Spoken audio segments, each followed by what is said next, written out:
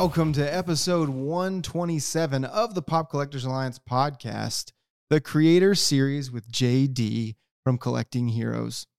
I'm your host, Rick, as always, joined by my co-bearded co-host, Captain Strongbird, Mr. Piper, back in Fort Worth on zero sleep. We're working on 40 hours here. Got one podcast done already tonight. How are we doing this evening? We have a new scenery. We're sitting in my kitchen. We have transported all of the equipment here so that we can hang out and we can. My child is asleep upstairs. So that's why we're here. But we're doing good tonight. So we're coming up with podcast names. What did I say? So it's the Collector's Kitchen now. We got that. That's some alliteration. Cocktails and collecting. Cocktails and collecting. You guys can't trademark these because I already have them trademarked. So. Before the episode, we went to the government and we said this is a thing. No one else can have it, and they said yes, we agree. I got it written on the back of a napkin, so that's all you need, right? And there's a date on there. There's precedence in that. There's legal precedence. That's what happens. So this episode, as we've alluded to already, we're gonna bring somebody on. Let's just put JD in the whole episode. We can talk about everything. So that's it. First, we'll start out welcoming JD from Collecting Heroes podcast. We just did an episode with him. Welcome to the podcast, JD. G'day. Yes, thank you for having me on here. You did just spent the last hour chatting with me on my show, which was fantastic. But I'm super excited to now talk with you guys and in a different atmosphere. This is really cool. And if you hear that accent, don't get it confused. That's not a Southern Alabama accent. He is from the down under. Australia, joining us across the ocean. I could try an Alabama. Is that that's not Alabama? Is That's pretty good. I don't know. That's about close as my Australian accent. I like that. So. That's an Alabama. I like that. You gotta say, what is it? Roll Tide. You gotta roll Tide. Yeah. But no. So we're That's a sports thing. We're gonna start out. We love to do the creator series on the show. So I think doing a cross podcast, continue the creator series again. We'll get into that in a little bit, but we're just going to have JD on and we can banter a little bit about some NFTs tonight before we get started and talk about JD's collecting journey and, how that led to podcasting and all that great stuff. So we did allude last week to the Dark Knight series NFTs releasing. We know that they're coming out on the 22nd, but we didn't have all the information at the time. Do we have all the information now? We do have all the information now.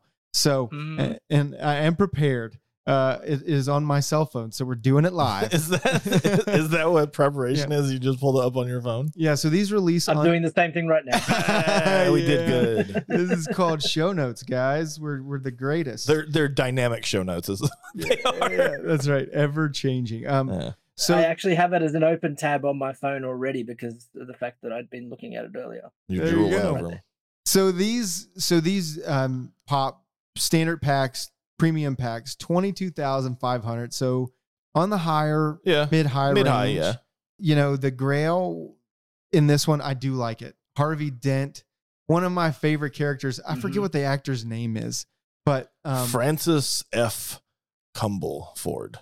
Yeah, I'm not even going to Google it, but I will say that there's a movie, if you haven't seen it, it's called Thank You for Smoking. Oh, I love. Okay, so let me tell you something first. Okay, Go, and then we'll get into that. Whatever his name is, and we'll pull it up live. But anyways, he was on Howard Stern, and he was Aaron Eckhart. What was it?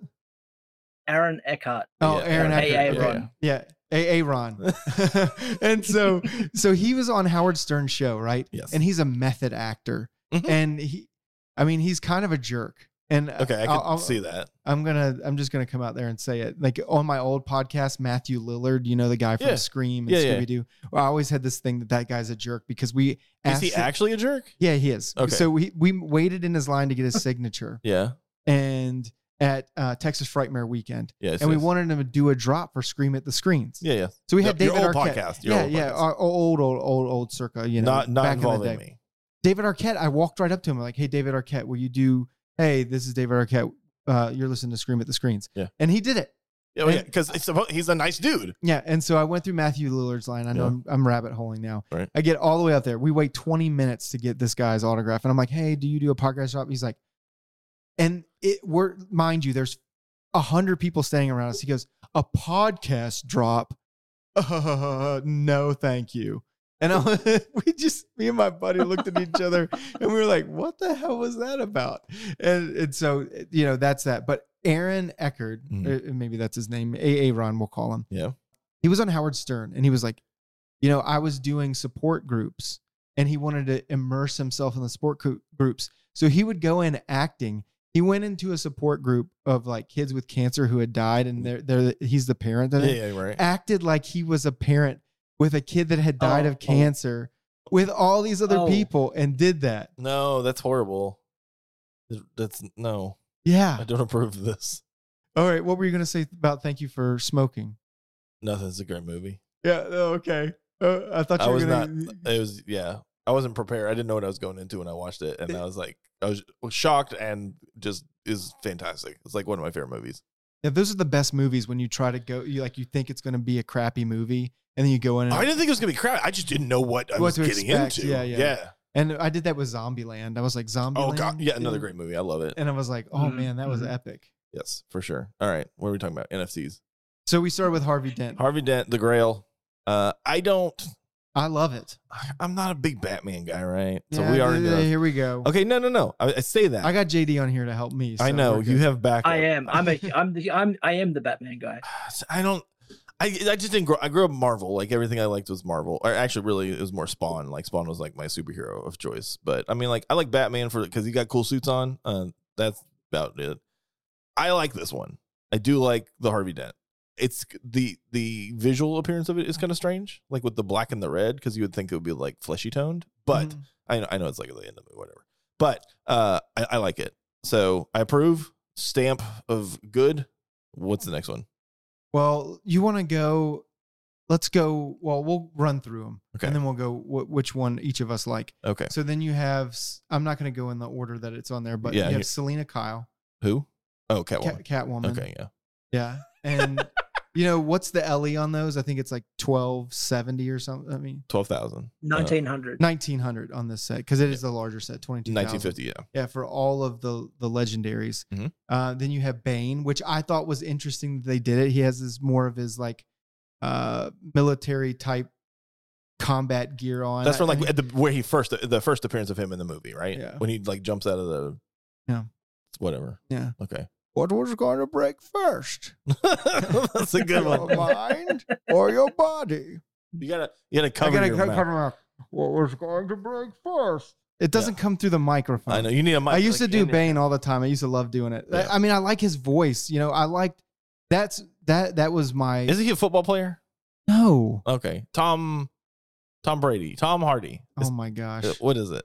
Tom Hardy? Yes. Oh, okay. There we go. At least you got it. I took a couple steps. Be a steps. swing and a miss. It's a couple steps there. Okay, cool. I like him. I like this one. Yeah, and then you have the Scarecrow, which I'm just okay. He didn't even play a big role in that. He was at the court. Remember, he's like, no, you can confess, and we'll part. Which one? Which movie is it from? He's in both movies. But there's three. Mm-hmm. I mean, so he's in all three movies. No, he's not. Yeah, he is. Yeah, he is. He has cameos. So in the third movie, in The Dark Knight Rises, I think this covers the whole trilogy. Which one's that? That's the one with Bane. Okay, he plays a cameo at the end where he's like the judge of the court and the people walk out on the ice and they fall through the ice. Do you remember that? No. Oh my gosh, Piper. Can I tell you, and I've never seen the first one with Ra's al Ghul. Yeah, but he plays a bigger role in the first one. So that's why I don't know who he is. Yeah. Okay. Well, then you have the Scarecrow Man. I do know what he is. He spooks you with gas. He spooks you with gas. He has spooky gas. That's all I know. You know a fun fact about the first Dark Knight movie? Huh.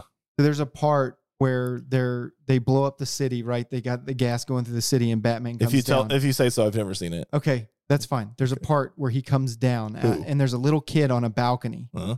That little kid is Joffrey Baratheon. Is it? Yes, it is. Yes. That's cool.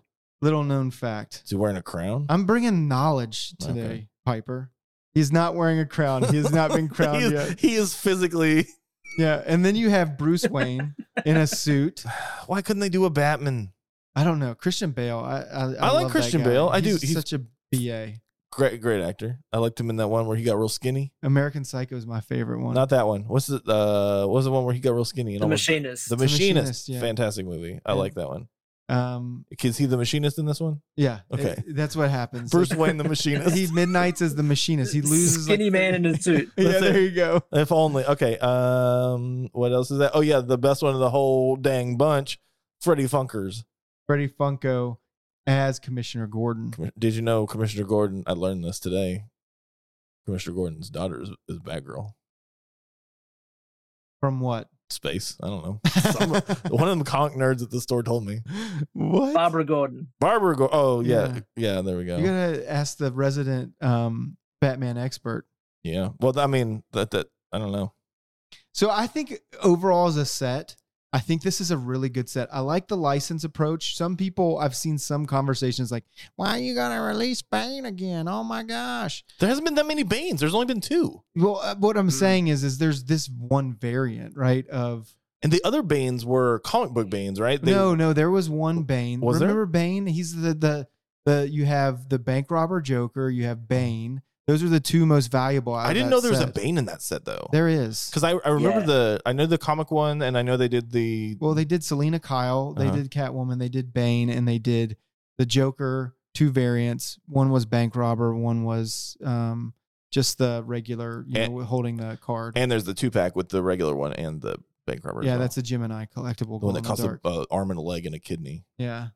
But anyway, I like this set. What's your favorite? The Freddy. That's all I want. That's it. Okay. JD, what's your favorite? I would have to say it's the Bane. So talking about the Banes, yes, the Bane from the original Dark Knight set they released, that is a grail for most Batman collectors now, and actually is not amongst my collection, unfortunately.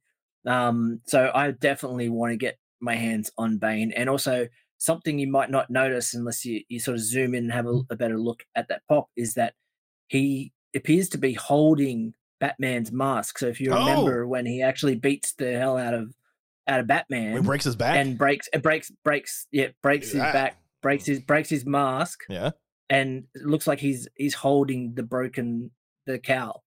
That's really cool. I like that. Can use it is actually really really cool one. So that's probably my favorite one that I want is to get that one. I definitely want the whole set. I'm going for the whole set for sure. I've got so far out of the NFT drops, I've gotten all the Batman pop that they've actually released and all the NFT releases. So I'll definitely be getting all these. How lucky have you been with getting packs? I always ask that to everybody because most of the people come to the store and they're like, "Oh, I hate all these NFTs because I only can get 2 packs and that's it." How lucky have you been? Have you been able to nab multiples per drop? Or do you just buy them? I've been incredibly unlucky, if I'm honest. So it's a funny thing, if you actually look on the blockchain, and I think it was within Atomic Hub, you can actually see the top spenders on certain drops. I actually made the top 100 spenders in the first DC drop. Oh no! Because of how much I spent on packs trying to get that Grail, and I learnt my lesson through that. That if you want to get the Grail, maybe it's easier just to pay for the Grail afterwards. Yeah, I don't even want to check which that you guys have discussed as well. Yeah, I don't want to check that list. My name is probably most definitely on top of that for the House of Dragons. Oh, but you have how many redemptions did you want to know? I counted them. 18. How many? What total out of just that one? Yeah, 23. Oh, God. So wow, I did not have that many. Well, I got to recoup. Though. I got to recoup. That's what I mean. And when Baby Daddy's worth like $27, I got to buy as many Baby Daddies as I can. Is he still like that? It's bad. Oh. So it's like, I think that I still don't have Rainier. I think that's her name. I'm so tired. Rhaenyra? Yeah. I don't know. All their names are almost the same. She's the only one I don't have, but I still have 23. You know how many total redeemables I have coming to the store throughout the rest of this year? 42.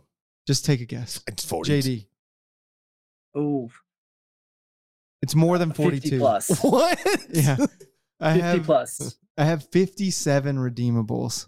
What are you going to do with them all? Wow. I don't even build an army. So I went in because the elf was so cheap. Because nobody wants it. It doesn't matter. Those things come out and I can buy more packs in the future with it. If I pay $27 for the Marvin Gaye snowman if I paid $27 for Marvin Gaye Snowman. Is that what his name is? I don't know. It's not. Oh. It's Charles. So he's got 57 coming in. 30 of them are the spaghetti eating one. Yeah. Oh, okay. No. Actually, I got 7 from that set. Spaghetti and syrup. But I bought those because it's like, okay, quick turn and burn on those, and then buy more packs in the future because they're having nice releases that are coming out. I mean, the Dark Knight trilogy, that's my favorite version of Batman. I'm sorry to everybody out there that are Batman fans. Like, that's my favorite live action Batman. Movie Batman is the best Batman.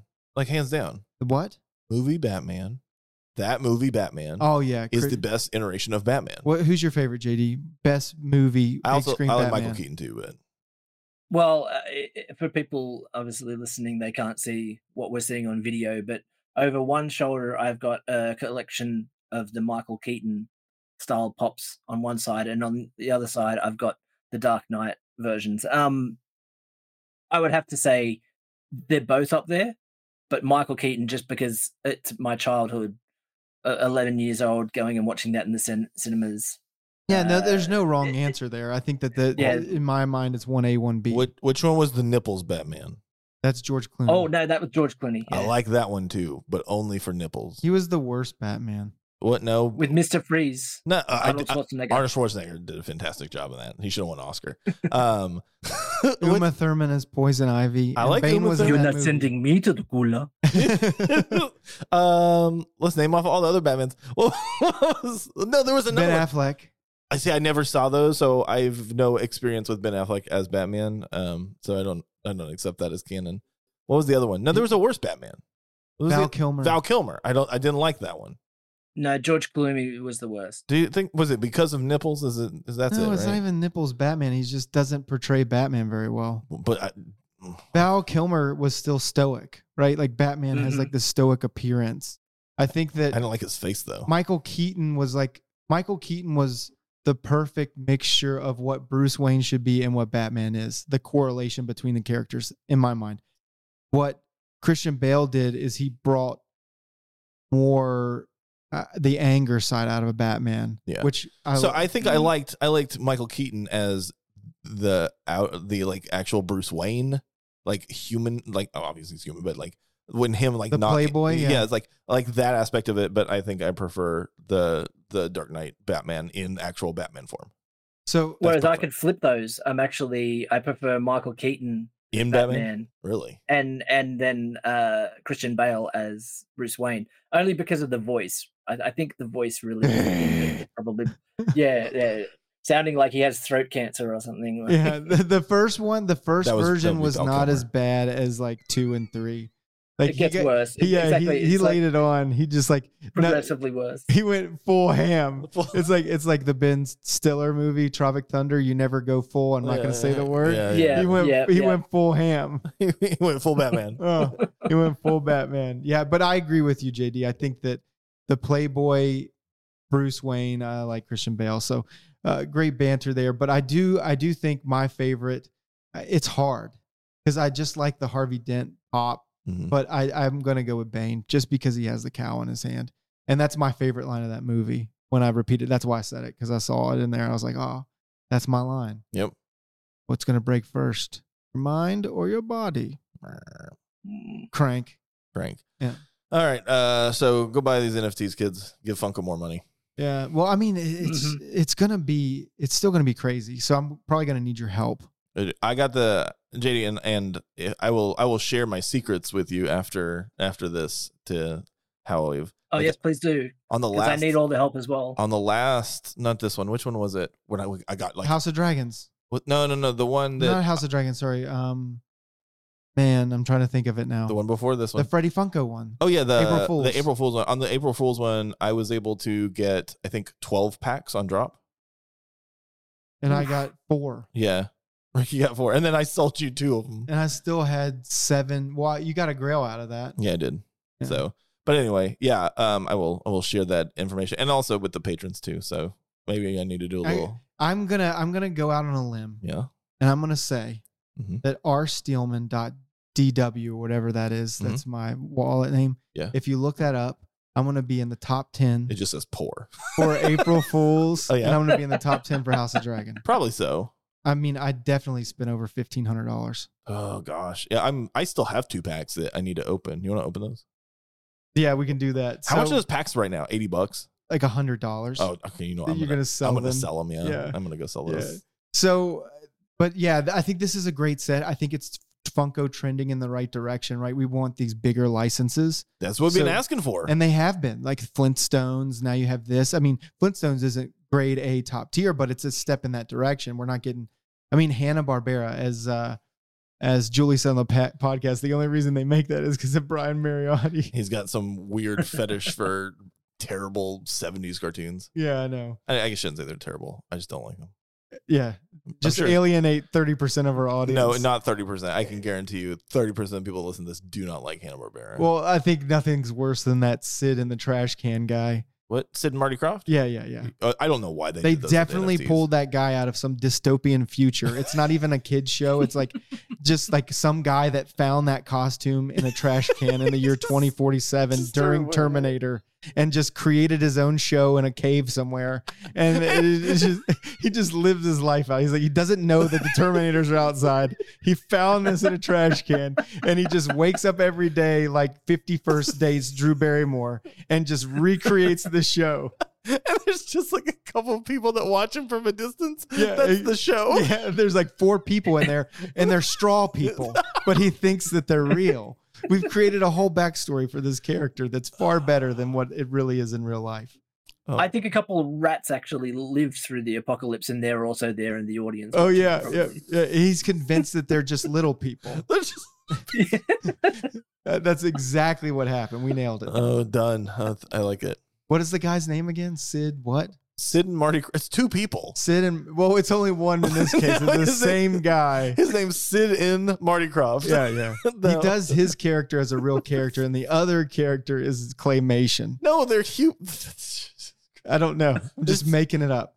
Have you ever watched any of the cartoons? Like, no, because I didn't take mushrooms when I was a kid and watch this weird show. It is definitely LSD fuel, like nightmare fuel. It is. Yes. Is it really? I think that half of those shows, like circa 1960 to 1975, is just a bunch of people in a studio doing acid. That's what this is. Yeah, that's all it is. Dude, it's like there's one about a sea monster. Oh, here you go. All right. Here's the best one. What? We're gonna have this bird, man. This big yellow effing bird, man. And this bird's got a personality. And you know what? We're going to have a mammoth come in. And what's a mammoth's name, bro? That's his best friend. Snuffleupagus. No, this is... You don't come up with that name. Don't you dump on Sesame Street, sir. Wait, and there's this guy that lives in a trash can. And he's just angry all the time because he lives in a trash can. His name could be... Let's call him Oscar. He is a very grouchy individual. Oh my gosh! I'm telling you that whole thing. I don't mind Sesame Street, but you can tell that like the Muppets, concept dude, of that. Muppets are fantastic. The Muppets? Yes. You're talking about Kermit and all that? Yeah. Real Muppets. Of course, yeah. Not the like Animal is like the best like puppetized character there is. Swedish Chef is pretty fantastic too. Bertie. That's not racist at all. Bertie. I tell you what, if you're talking about acid and going back to Sesame Street, the yip, nope. Oh, the little aliens? Aliens. That's great. I'm telling you, that's how it came out. So, we rabbit holed on that one. So I think that's a great segue. We'll go from acid into this interview. But hey, I love the banter. This is pretty fun. It's just kicking in now. Actually, yeah. The acid. All of it. All the colors are they're kicking in. All right. So as we mentioned at the top of the episode, we have JD on. We did a podcast with him. We're bringing him on the show. He is the host with the mostest, interviewing everybody and everyone, which I found, for the Collecting Heroes podcast. I check it out wherever podcasts are available. We'll get all the plugs in at the end. But there's one of the things, even before we go into your backstory, that we admire, right, is the ability to interview people, because our technical difficulties on the show, and even we had technical difficulties on our recording, but it's got to be, for you, the time difference in where you're interviewing these people. How difficult is that sometimes? Yeah, I definitely had to work out.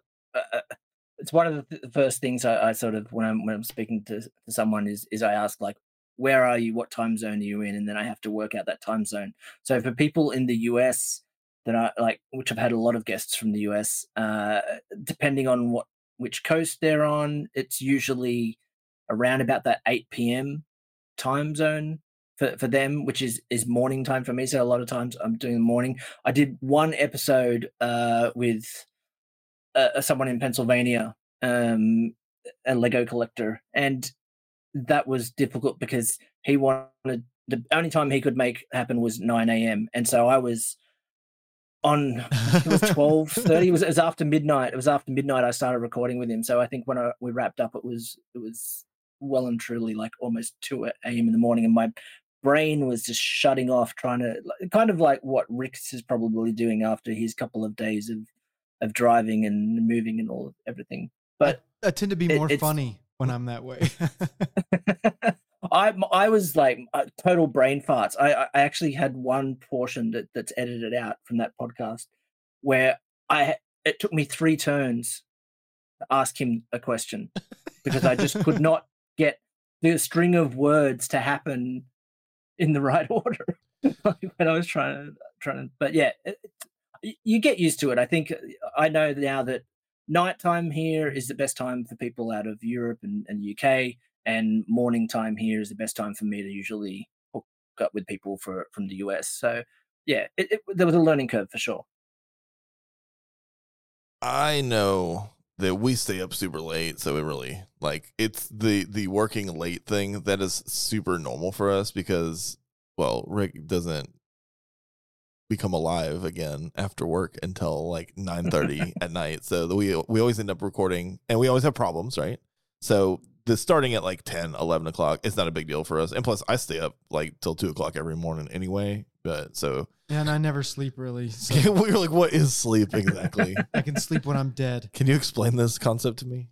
But no, I think that's great too. I think people don't get that appreciation. I mean, even that struggle with the time difference. That's what I'm always like inquiring about it because it just adds another layer of difficulty. But with that said, thanks for coming on the show. We are, lucky to be in this position to be able to share our content across both of our platforms and sort of for our audience, this is the creator series. I mean, we can even call it the collector series, but we like to go down the train of like your backstory as creating a podcast. And I know that we talked about it loosely, but for our audience, how did you make that transition of, hey, I'm a collector. Hey, now I'm a podcaster, and just that story in a nutshell?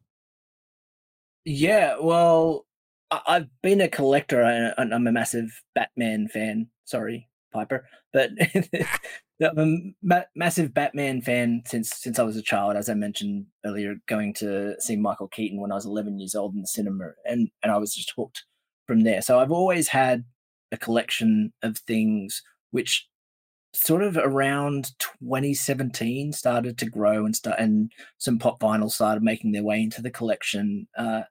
And then when the pandemic hit, also 2020 was when I actually probably my collection went up a notch because I was at home and I was, seeing everything online and just FOMOing into things and had this whole thing happening. But at the same time, at the start of early 2020, I got a job with a podcast company.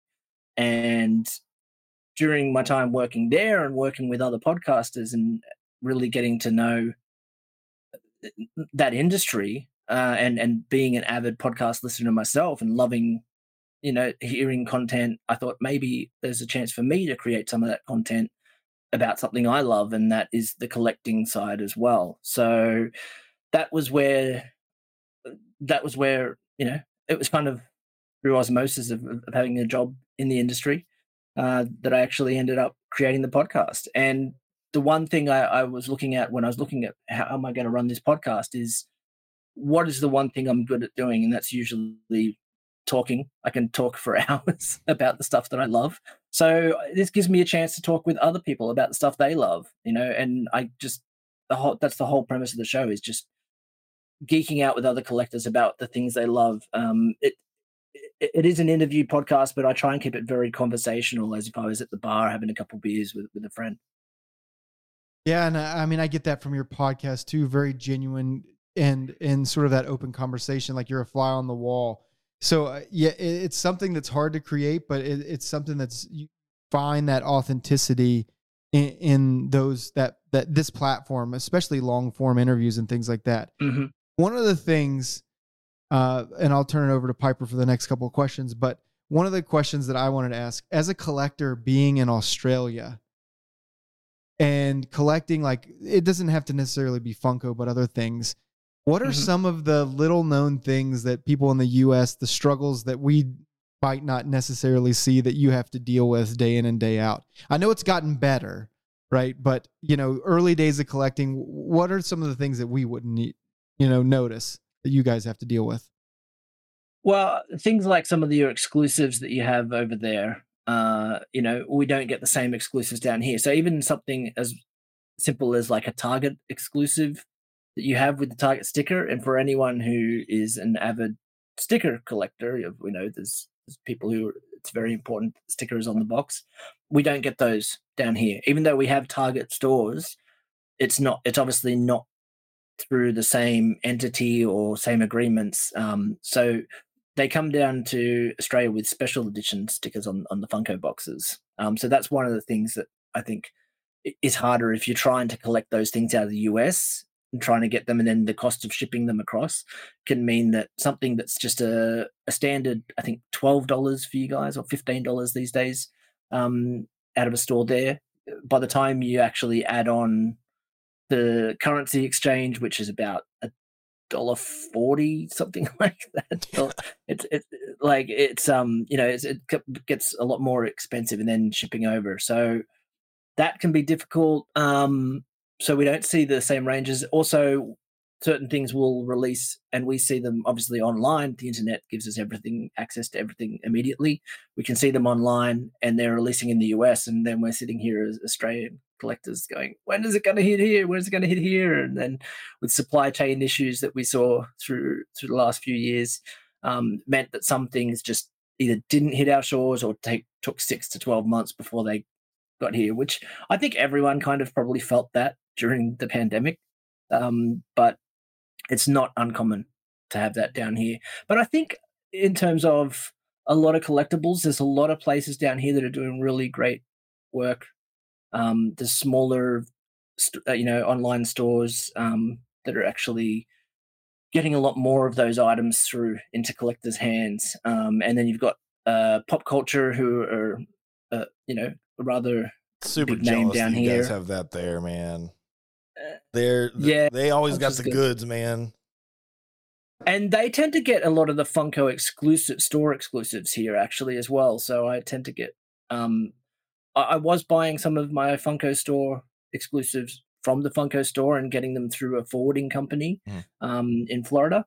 But in some cases, I've been picking them up from Pop Culture because they'd had them here. But originally, I was getting them through the forwarder because Pop Culture was re-stickering some of those, where they were actually putting a Pop Culture exclusive sticker on them for a Funko store exclusive. I love their sticker, though. It's so good. See, I'm the opposite, because I guess just being Australia, I'm like, oh, no, I want the Funko sticker. Yeah, I can see that. Well, it's like when they switched over to the metallic one, like the first one I remember had that was the Captain Cutler.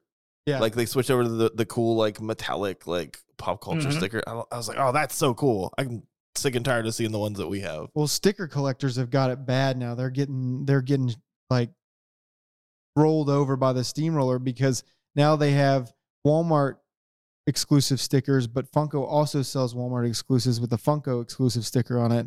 And then let's see a con come out. Now you got 4 different stickers, and yeah, I'm not a sticker collector anymore. Or like Chalice, now that they are also throwing on pre-release stickers. Yeah, it's crazy. I don't know. I got this sticker, man. It says pre-release on it, and it increases the value by $200. Just mean you ordered a week early. That's all that means. I know, right? But I mean, sometimes those are worth a lot. So no, but thank you for that, Piper. What do you?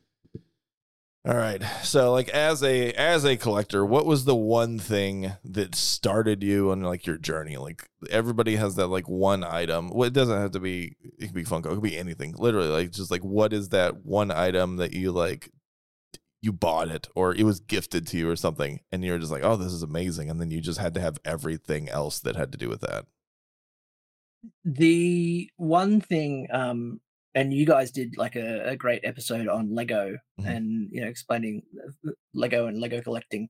I have a massive. You can't see it in the background of where I'm sitting right now. It's mostly pop vinyls, but I actually have a massive Lego collection as well. A lot of it is still in the box. It's a common thing for Lego collectors, as it should be. That's what I have. So I've got a huge amount of backlog, and including like I've got 2 boxes which are sitting just only a few feet from me that are full of all my May the 4th purchases that I bought so I could get the gifts with purchase.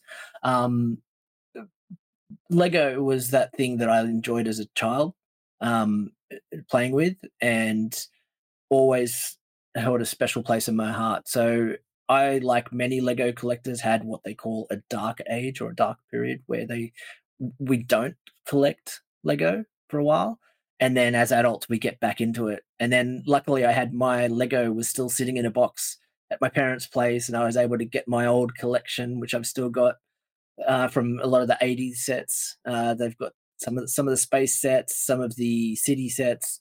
There was like a Robin Hood style set that they had from the 80s as well. So I've got those and the pirate ones as well.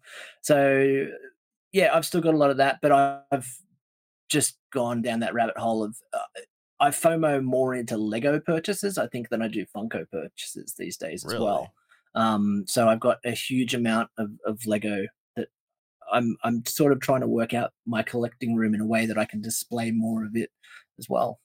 When they have that, did you see that Batman set they have coming out? Oh gosh.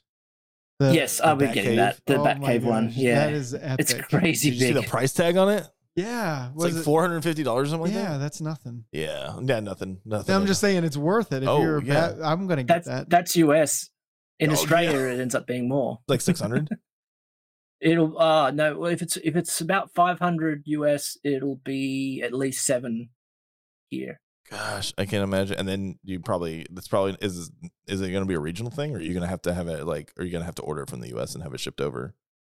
No, we're pretty fortunate that Lego has pretty good supply down here, and they also have a number of stores called Lego certified stores. There's a company essentially owns, I guess, the license to have the Lego stores. So they look like official Lego stores when you walk into them, but they also have their own website, Lego certified stores website down here that you can purchase from. But nice. Lego also has its own AU site that you can purchase from. So there's 2 avenues there.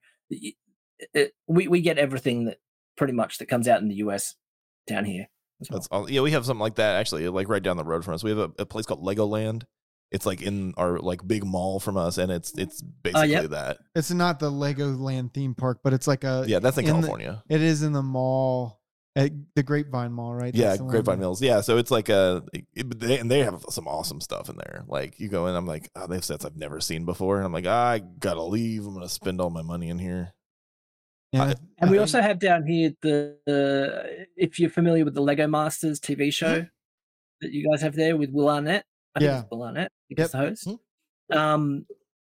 Whereas we've got an Australian version of that down here, which I think is probably, maybe I'm biased, but I think is the best version of the show as well. And the builders on there are amazing, absolutely amazing. So it's really cool to see this whole.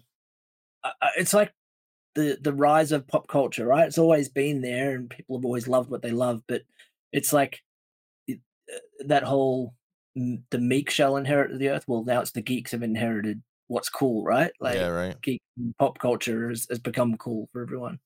Like, how many small little plastic and vinyl things can I get to remind me of my childhood? Yeah, and that's part of the podcast is that having that nostalgia conversation with people, right? Yeah, exactly. And now they're going plush. Plush is everywhere. Plush is the big thing now. Oh my gosh. Okay, I want to share something. We I was not aware how expensive some plushies are. Right? I don't know. Are you into these stuffed animals at all? No, not so much. I have No, a friend 'cause he's whose daughter normal. absolutely loves. What was that? I said no because you're normal. That's why you're not into plush.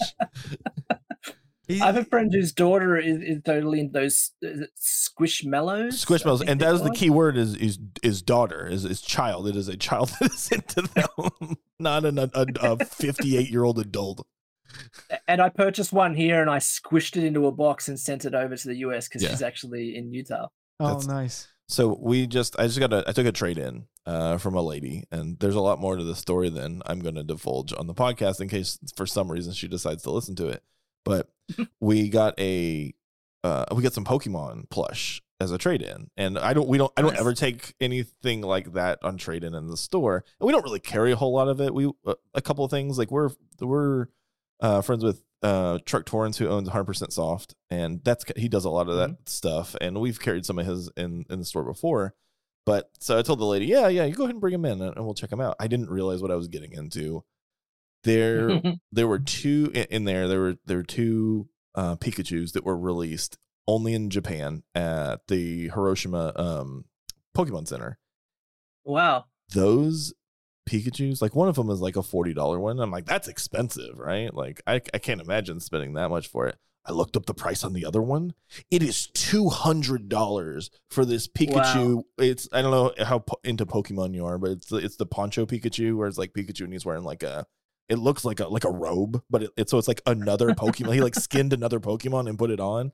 So it's like, but it's from 2015. I didn't realize it's a $200 little 8-inch like stuffed animal. That's the most crazy thing I've ever seen. And so that's taking you down a rabbit hole now? Oh, I don't want to. No, that's the last thing I want to go down. I don't know. It's a different evolving collecting world. Along the lines like swimming pools and trampolines and people that find costumes in post-apocalyptic worlds and create a whole show in a cave. Yeah. So, Sid and Marty Croft. Yeah, exactly. So, our collector's journey has changed. It's metamorphosized into something completely different than when we started the podcast. And you asked us this, and I thought it was a really good question on your podcast, and I'll pose the same question to you. I'm stealing his question. Hopefully he didn't trademark it, but it would be in Australia, so we're fine. We don't have to pay attention to that. Yeah, there you go. But so you've been on a collector's journey your whole life. When you started your podcast, how did that change for you? Did it change it? Did you expose yourself to more things? Like, what was the biggest noticeable change? Yeah, I totally exposed myself to too much more now, and I've always had a little bit of a completionist mentality with some things that I collect. That's dangerous. And I've had to try to abandon that. I mean, even the pop vinyls you see in the background, a lot of them are now out of the boxes, where that was a thing. I've kept all the boxes. I've got boxes within boxes that are now down in the garage. But I've taken them out to display them, and I've tried to change and evolve the way I display my collection, the things I collect. And it's easy to FOMO, especially even with Instagram, trying to run an Instagram and take photos of my collection to share with other people. And I follow a lot of toy photography on Instagram. And so I'll see something, I'm like, oh, that's really cool. I think maybe I'd like that. And then you go down this rabbit hole of what am I going to collect next? One thing that I've mentioned on the podcast before is bear bricks. I bought my first bear brick recently. And whenever I saw pictures of them online, I was like, whatever. I was kind of the same thing with Funko. When I first saw them in the store, I was like, there's little big-headed things. I don't get it kind of thing. And then I had a couple of lines that I liked. So I think the first one that I got, my first Funko was actually the Batman vs Superman. The DC, they had the DC Collectors Corps, the boxes that they did, and they had an exclusive of Batman in his suit, in the mechanical suit from the Batman vs Superman, and that was one of the first Funkos that I got. It was just because I loved that version of Batman, and I wanted that. And then that set up this rabbit hole of, as I was talking about, the completionist, trying to get everyone for the set. So I've had to abandon that. But yes, definitely having the podcast, talking with collectors, being online on Instagram, looking at other collections, it's so easy to FOMO into certain things and wanting to add them in. But then, as I constantly say on my podcast, space is the enemy of collectors, right? So at some point I've got to think, where am I going to fit this? If I buy it, where am I going to put it? Same thing with that Lego set now that's coming out of the Batcave. I think I posted it to my stories. I said, I'm definitely going to be getting it, but I have no idea where I'm going to put it. So you got to remember, there's no such thing as running out of space. It's just forcing you to be more creative. Just like, oh, I can put a shelf there. I'm sure of it. And then now I have a house full of shelves. I live in an IKEA. You're going to be on one of those episodes of Hoarders. But I just hoard shelves? Yeah, shelves. What do you mean? I can't sit anywhere. There's just too many shelves. Don't worry about it. At least everything's not on the ground and it's covered with newspapers and dead cats. Yeah, and human feces. But sometimes you glaze over that one really quick. There. Yeah, and the guys from American Pickers are going to turn up at your place, and they're going to like, "We're here for your shelves, sir. We're here for your shelves, sir." They're like, "Where do you sleep?" And then you point to a shelf. I got a big old shelf to sleep in. You've hollowed out like a little tunnel into like 4 shelves, and that's where your mattress is. That's what they do at IKEA. It's like you just buy a bunch of shelves and you make a bed. Yep. That's the best place to get shelves.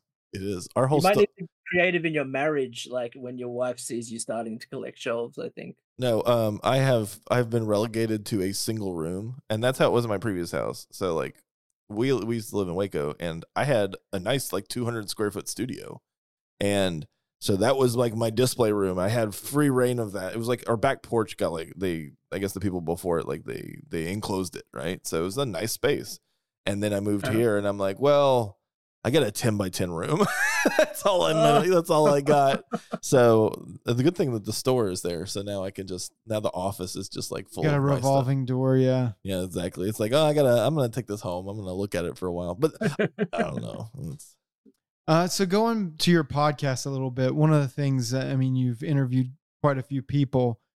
What and who, more importantly, what was one of your favorite interviews? Ours. No, you can't say that yet. I mean, it will be, but hey, but beyond it's not live. It's not live. Okay.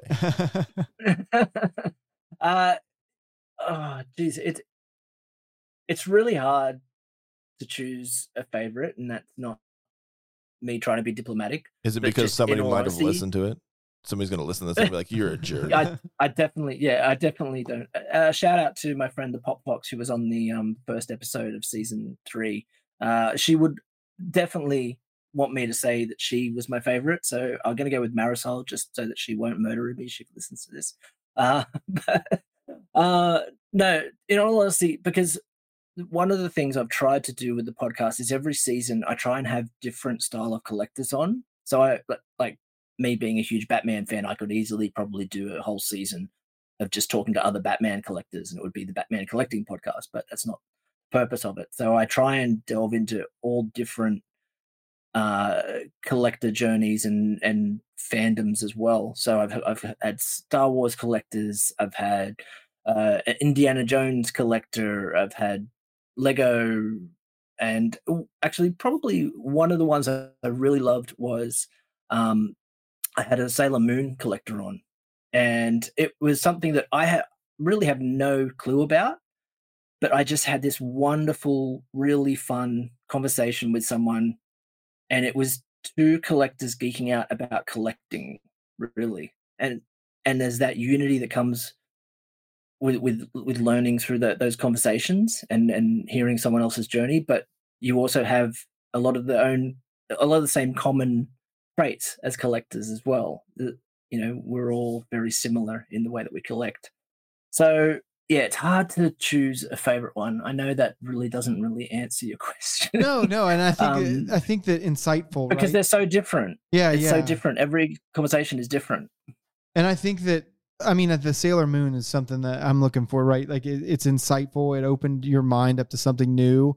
And like you said, the conversation becomes there's so many similarities we have just in collecting alone. And there's little nuances to collecting as a collector that you think that you're neurotic about it. And you're like, I do this and that. And then you talk to somebody like, yeah, I've done that, but I also do this too. And you're like, You're like, oh, no, wait a a second. thing. A new thing that has been introduced to me. So, Yeah. oh my goodness.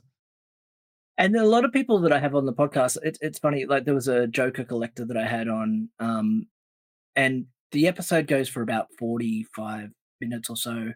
But the time I was talking to her was 2.5 hours that we Wow. actually spoke for.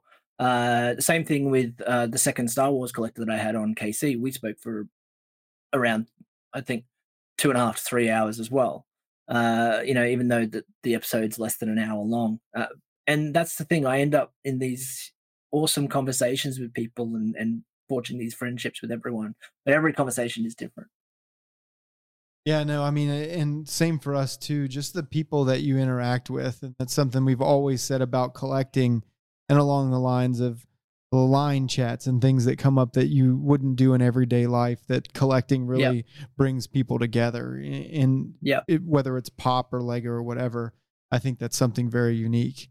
I would say one of the things that we like to ask people too, on the lines of collecting, what is your most memorable moment in collecting? Like something that you'll take away. It could be, not to touch on what Piper said before, but an instant where you were just, it sticks in your memory, if it's a collectible in general or it's just an experience you had with somebody. Oh, that's a difficult one to pick one in particular. I have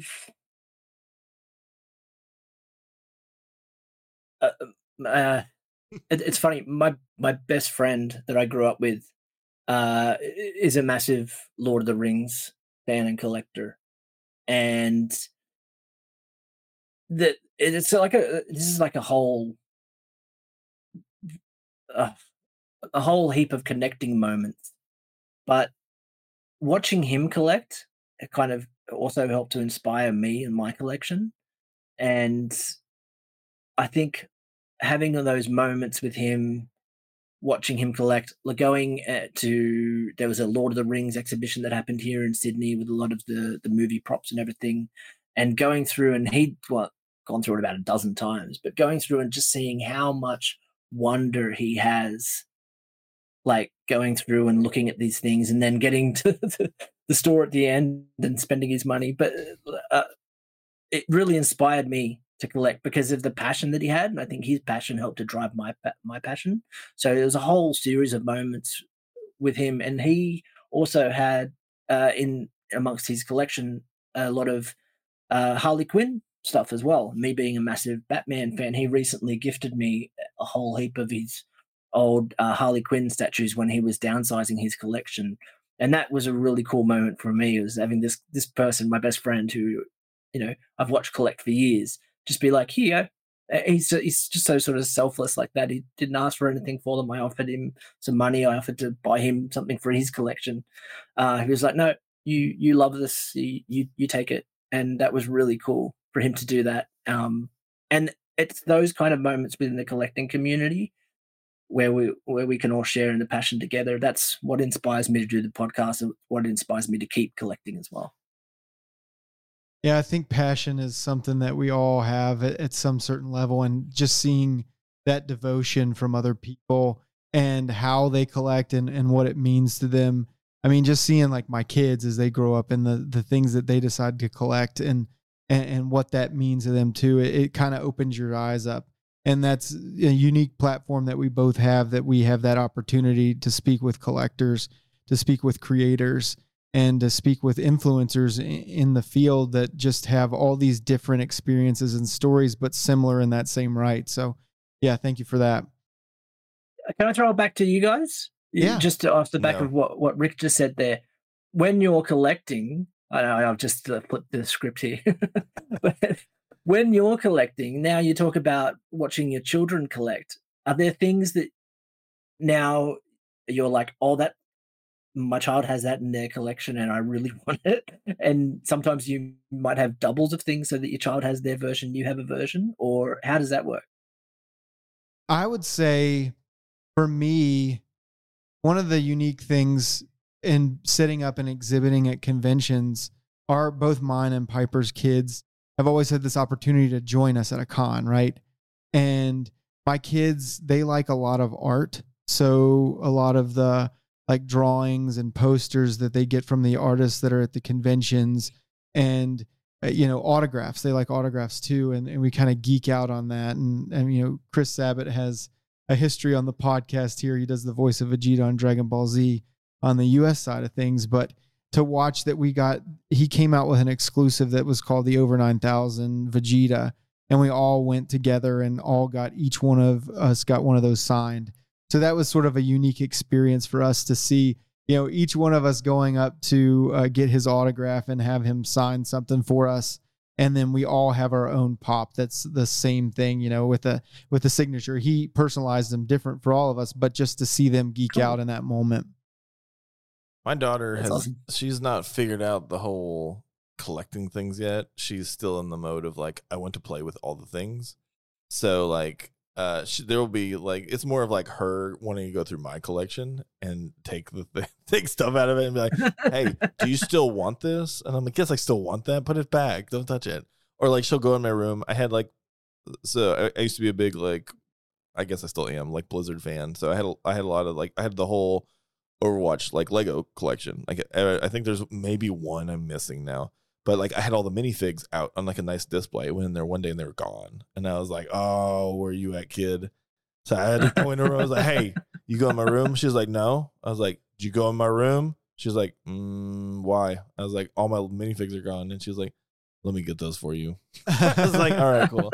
So like she hasn't gotten into some Pokemon, she's just now getting to the point where she's like, I want to collect Pokemon cards. Like she plays, like we'll play together and stuff. But she's starting to realize like, hey, some of this stuff has value. So that's a really fun experience. We get to like open packs together and then she'll go through like cards that we get in at the store and she'll be like, hey, I have $1. Can I buy this? And I'm like, no, that's like $100. And she's like, okay, I'll save up. I was like, no, you won't. But like talking about cons, like our thing that we share is she loves cosplay. She loves all like the drama and the the fanciness of all the costumes. And so she loves to be able to run around and take pictures with all these people. And I'm like, that's like not really Snow White, right? And she's like, oh, I know, but it looks like her and she looks cool. And I'm like, all right, cool. So we'll do that. We'll live in that world. So that's like her big thing is she loves to like talk to these people and like tell them how cool their clothes are. And she'll ask them like how they made it. And that's really like her thing. That, and then she's really into reading. So comics are like a big thing, and she loves to go and meet the artists that do like the work on these comics. And we're lucky enough that I have a lot of friends that are in the industry that work on, they work for like Boom and DC and Marvel. So she's gotten to actually hang out with some of these people, and like that's like her thing. And I love that. I'm not a big comic book collector at all, like by any stretch of the imagination, but it's just I am an artist, so that aspect of it is really fun. It's a cool avenue for her to. I can see she's starting to go down there and really get interested in that kind of stuff. So it's been a big, like a huge blessing. That's cool. I always wonder, like I don't have children, but I always wonder with it's for the best. The You're doing it right, man. Collectors. I always wonder about the children of collectors and if some of them will grow up to be minimalists because they've seen so much stuff in their household. They're just like, I don't want to be consumed by the same collections. Well, my wife is very much like a minimalist. Like she's like super hippie, and she's just like, I don't want stuff everywhere. So as I said, I'm relegated to my room upstairs and then at the store. So I don't have stuff everywhere. I have one pop out like in the wild down here, and it's in my bathroom, and it's the from Jurassic Park. It's the sexy Jeff Goldblum where he's like injured. Dr. Ian Malcolm. And I have this, it's like this floating like shelf box thing that's in there, and he's just in there and he's peering out at you while you use the restroom. So that's the only pop that I have out, and I've been allowed to put that one in there, and that's it. I wonder if your wife let you put that in there because she likes it. Like, oh, she doesn't use that bathroom. She refuses to use it. Oh, okay. No, it just happened that way. Well, I've had a great conversation. I would say Just you. Yeah, well, we've had a great conversation. Hey, at this point, it's 40 hours. I don't even care. Like, you're gonna go to sleep on the couch afterwards. I'm gonna sleep on the floor. Just fall down. Yeah, I'm just gonna pass out. But no, JD, thank you for coming on the show. I do want to ask one final question, and we do ask this a lot too, but it's to each other. No, to him. Okay, and he's gonna answer it. Okay, I think that's how it works, right? No, yeah, the Q&A. But no. One of the things we like to ask certain people when they come on the show, and I know it's turning more in a collector series than a creator series, but when we talk about strategery, and we had talked about this in the past and people, what is one of the things, like if you give a collector one piece of advice from yourself to a new collector that comes on, that it doesn't matter what they collect, what would that piece of advice that you would give them be? First of all, there'd be a couple of things. First of all, just collect how you want to collect. Everyone's different, right? Don't let anyone tell you how you collect.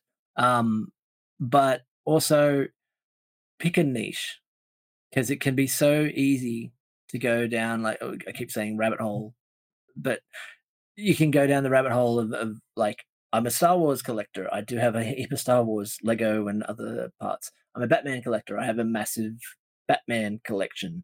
I also have Disney stuff, and from going to Disneyland my first time in 2018, I have a heap of things that I bought from the park there, and then going to Japan, I've got a heap of things that I bought from the park there. So there's become like these multiple collections. I would say if you can focus on one thing that you love and stick to that, then that's probably going to make it the easiest on you in terms of collecting and in terms of trying to fit it within a certain space as well. No, that's great advice. I mean, we've said that like a number of times. Like, yeah, that's probably the number one. I even guess that, come on, that's like the number one thing they say. Yeah, and it's true, and it's hard to stick to, really. I mean, it really is. It is. To have that discipline, it is very hard to do. So we'll let you step off the stage. Where can everybody find your podcast? Give us all the socials, all of the good plugs, so our audience can partake in some great content. Yeah, so anywhere you listen to podcasts, just search Collecting Heroes, and you can find me there. And on Instagram, also just Collecting Heroes, at Collecting Heroes there. You can actually find pictures of my collection that I keep talking about as well. And yeah, that's 2 places. All right, well, check JD out, the Collecting Heroes podcast. Do that for us. Go on wherever podcast apps you can rate and review, give it 5 stars, or you hate our guts. We'll not put that on you, JD. And write a review. It always helps out. It helps getting the word out. That's one of the big things that people don't, you take the time, write the review, give the 5-star rating, and it helps go a long way in getting everything out there. With that being said, we'll end this. I'm Rick. I'm Piper. And I'm JD. Good night. That's it. Let's go. I love you. Hey, you can go to sleep now, Ricky. Oh. Bye.